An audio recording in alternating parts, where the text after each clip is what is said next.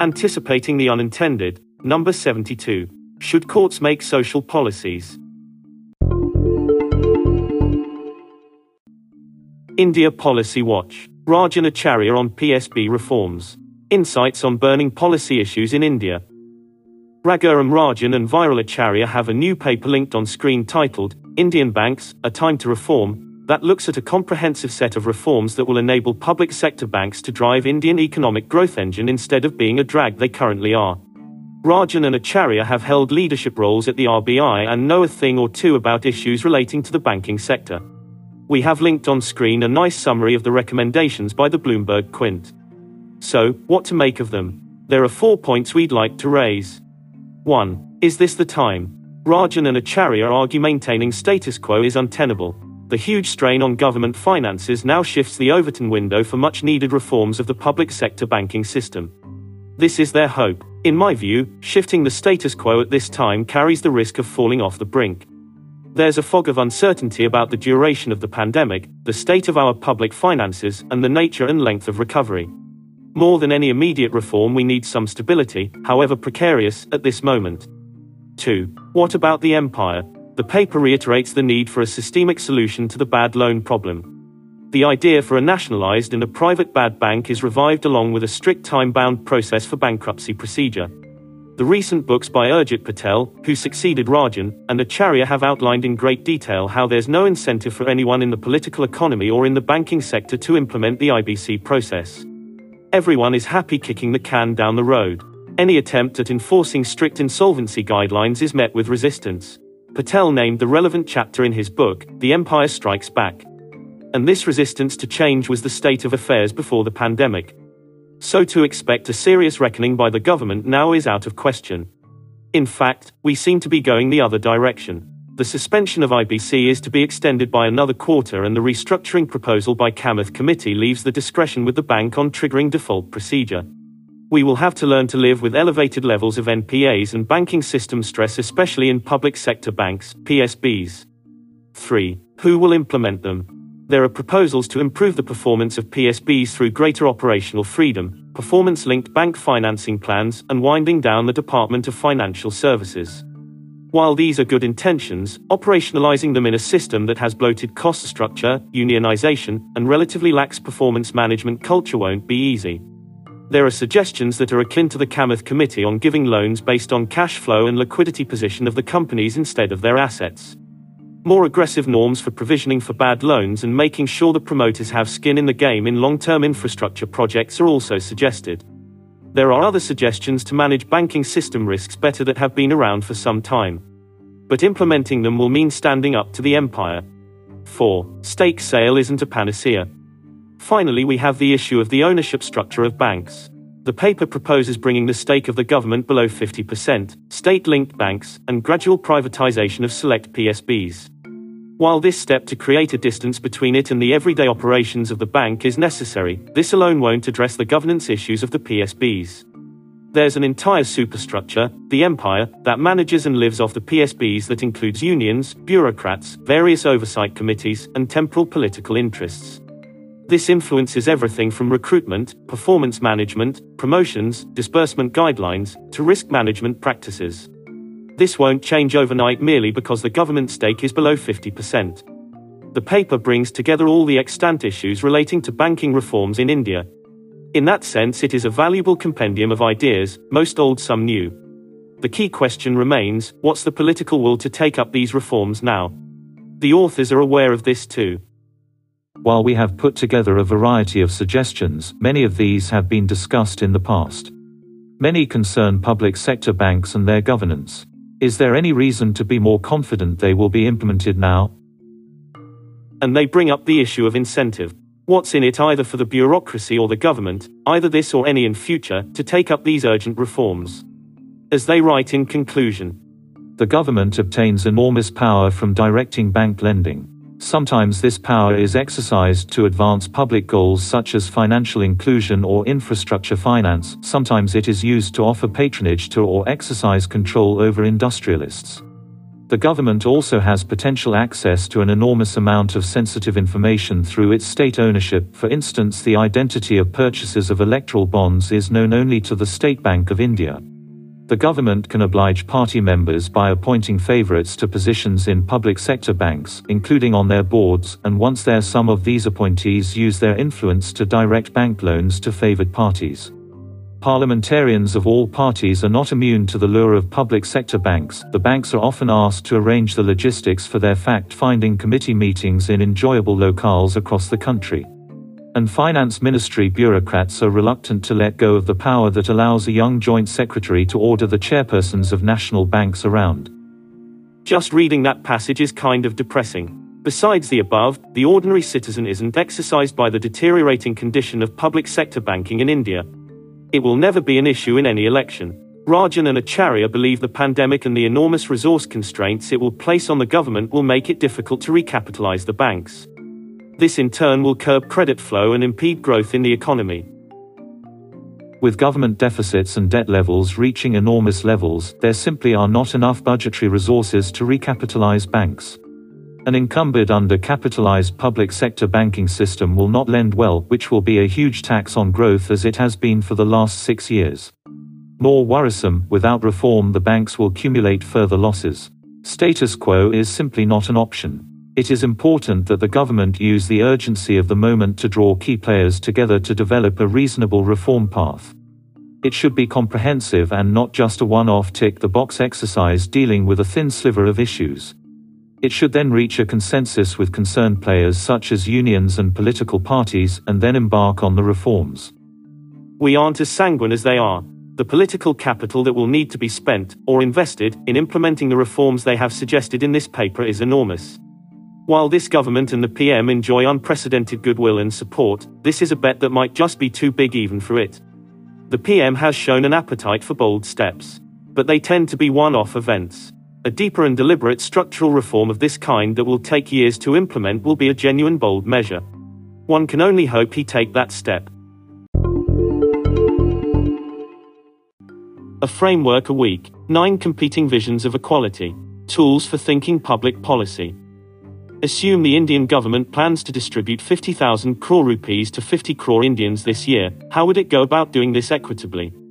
The intuitively obvious solution is to divide the sum equally, 1,000 rupees to everyone.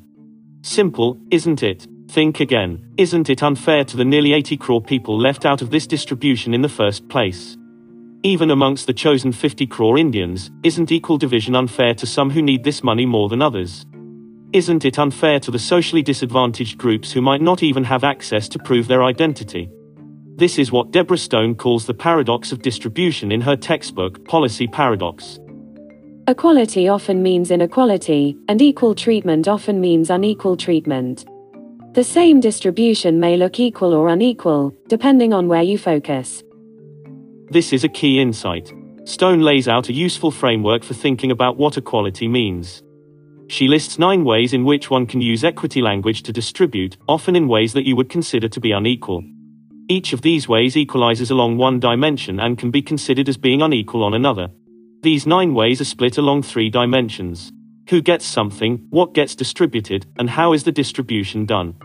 On screen you will see a graphic from her textbook explaining these 9 ways. Way 1 deals with membership. It's easy to say that things should be divided equally amongst all, but who constitutes this all is a tricky question. Citizenship, for example, is a membership criterion that is exclusive by nature. Way 2 deals with merit. It argues that the more deserving should be rewarded for their accomplishment. Hence, any distribution problem should also be resolved by identifying achievement or aptitude. Way 3 is a claim that resources should be allocated based on ranked subgroups. For example, employees in all organizations are paid according to rank. Equally ranked get equal pay, unequally ranked get unequal payouts. Way 4 is a claim for group-based distribution. Caste-based reservation is an example of this kind of equality. Way 5 expands the boundaries of the item. If the government were to distribute the 50,000 crore rupees only to those Indians who haven't received their rations from the public distribution system in the last 1 month, the boundary of the item being distributed changes from only cash to a basket comprising of cash and food. Way 6 is a claim on distribution according to the value that the recipients ascribe to that item. Way 7, 8, and 9 are about equalizing the process. Way 7 talks about distribution based on fair competition between all players. Way 8 talks about distributing based on a lottery so that chances are equalized. Way 9 calls for a vote to decide who gets what. This categorization into 9 definitions of equality is useful for a policy analyst. There's no right answer on which of these is the best method, of course. What can be said is that Way 1, equal slices amongst all members, and Way 8, lottery, are intuitively powerful and are used by policymakers when they can't find better reasons to justify their decisions.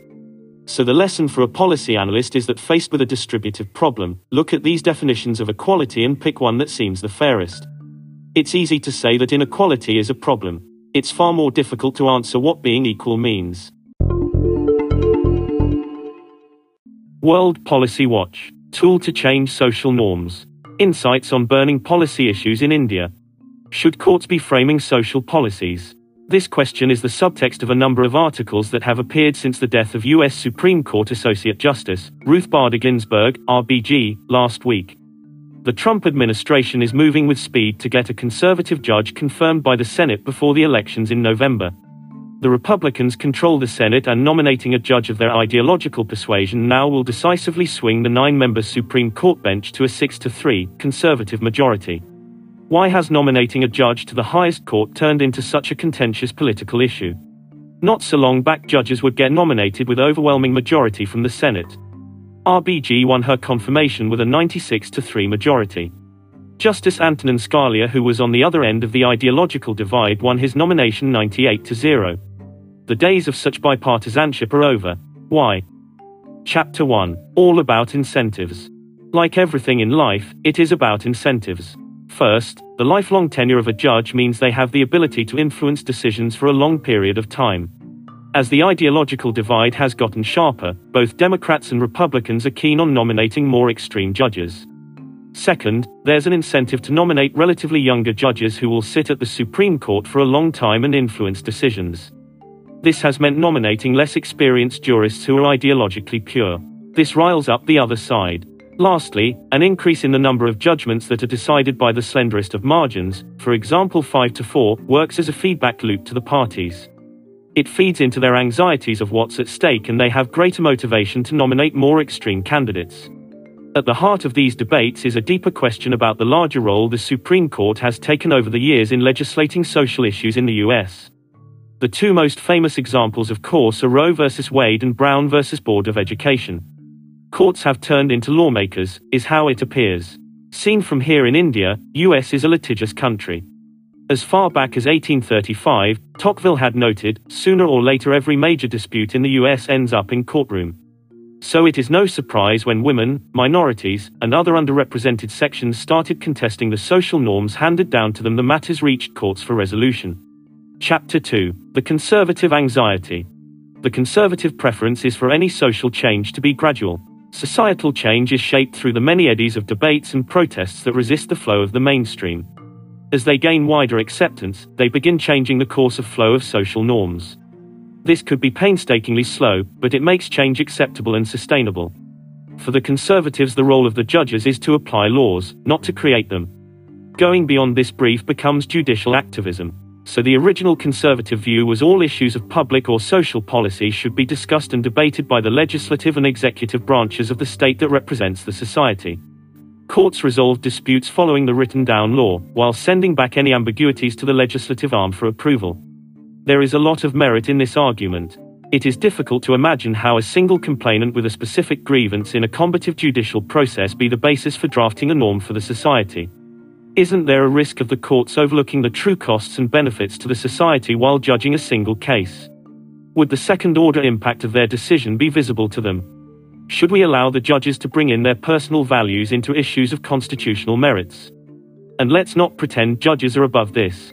Judicial activism is unavoidable if we let courts decide on such issues. In fact, the current debate in the US about nominations is an implicit acceptance that judges insert their personal code into judgments. When you consider the adversarial nature of many historic social judgments, both in the US and India, and the costs such a process extracts in polarizing the society further, it becomes clear litigation is a blunt instrument to carve out social change. Courts shouldn't preempt social and political debates. Chapter 3. The Liberal Activism. The liberal position, as it has evolved over time, is marked with suspicion of the society reforming itself. The classical liberal approach to this problem was to accelerate the process of change in the society. This was to be achieved through a combined political, social, and cultural assault on the bastions of conservatism in the society. This led to the portrait of a liberal as a perpetual activist in a constant state of mobilization to upend existing norms. The liberal belief that society must change from within was no different from the conservative stance. The difference was on the need to induce change through proactive measures and on the speed of change. This need for speed eventually led the liberals to the courts. To the liberals, this wasn't difficult to justify. The law isn't ever value neutral. Like Sahir Ludhianvi once wrote, यह पाप है क्या, यह पुण्य है क्या, return पे धर्म की मोहरिन है, हर युग में इन बदलते धर्मों को कैसे आदर्श बनाओगे? What's right or wrong has always been a compilation of enforceable values. This is a forever changing or evolving construct. Since people use these values in their daily lives, the courts can define their boundaries of reasonableness. What's wrong with it? A couple of other reasons nudged the liberal position closer to supporting judicial activism. First, it became clear that there can be no regime where every issue of public policy can be resolved through the executive or legislative arms of the state. How representative is the legislature anyway? Or how compromised? This centralized policy-making unit that changes every few years in a democratic process can't be expected to draft policies that will be considered the final word and stand the test of time. Also, there are common laws that precede the state, and changing them requires blunt force of law itself. Second, as the legislative environment turned more partisan and dysfunctional, the drafting of laws became more imprecise or vague to accommodate political bargains. This has meant a constant need for interpreting or divining the legislative intent of laws. This act of precise interpretation and proofreading has turned judges into lawmakers by default. Lastly, the liberals who are often blamed for nominating activist judges argue this is a matter of perspective. Only when the issue at hand goes against the conservative agenda it is considered judicial activism. Not otherwise. Chapter 4. The Perils of Any Kind of Centralization. Based on evidence, it can be argued the conservatives have lost the argument. The courts are at front and center of social policy making today. The many historic judgments that cleave the US society are evidence of it. The legislative arms of the state representing the society aren't drafting these laws. But here's the irony. The conservatives have co-opted the liberal model. With a few strokes of good fortune, the single-minded agenda of turning the US Supreme Court bench into conservative majority has been fruitful. The peril of pushing social change into the cabins of a powerful, centralized, and an autonomous institution is clear to the liberals now when the shoe is on the other foot. A blunt instrument doesn't look blunt till it is in the hands of your adversary. The path of wresting back control to the society will be long and arduous. Matsya Nyay. COVID-19 warrants long overdue doctrinal shifts in military planning. Big fish eating small fish equals foreign policy in action. Lieutenant Gen Prakash Menon and I have a new paper out in the inaugural edition of the Indian Public Policy Review Journal. It is linked on screen. We argue that the economic shock of COVID-19 makes the current method of defense budgeting redundant. When the GDP itself is set to reduce, defense expenditure demands as a percentage of GDP is less feasible. On the other hand, the situation on the line of actual control, LAC, in Ladakh has demonstrated again that managing China, not just Pakistan, should be the focus of India's military planning. To overcome these two challenges, a few incremental budget cuts, postponing of capital acquisition plans, and foregoing of salaries for a day would be insufficient. Instead, we argue that it's imperative to address the mismatches between India's political objectives and the kind of force structure put in place to meet those objectives. We identify 4 such mismatches. Derived from these mismatches, we propose 6 doctrinal shifts. A paradigm of employable power, a structure for integrated theatre commands, conversion of manpower to human capital investment, organizational changes to build firepower, and a shift in focus to the seas and new domains. Do read and let us know what you think. Homework. Reading and listening recommendations on public policy matters. Links available on screen. 1. Article. Excerpts from Charles Tilly Classic, Misreading then Rereading 19th Century Social Change. 2. Article. The P.J. Nayak Committee 2014 Report on Banking Reforms. It has a lot of points that remain relevant. 3. Paper. A must-read paper on equality and fairness by Christina Starmans, Mark Sheskin, and Paul Bloom. Money quote. Humans naturally favor fair distributions, not equal ones, and that when fairness and equality clash, people prefer fair inequality over unfair equality. 4. Article, Looking Beyond Reservations for Equality. That's all for this weekend. Read, listen, and share.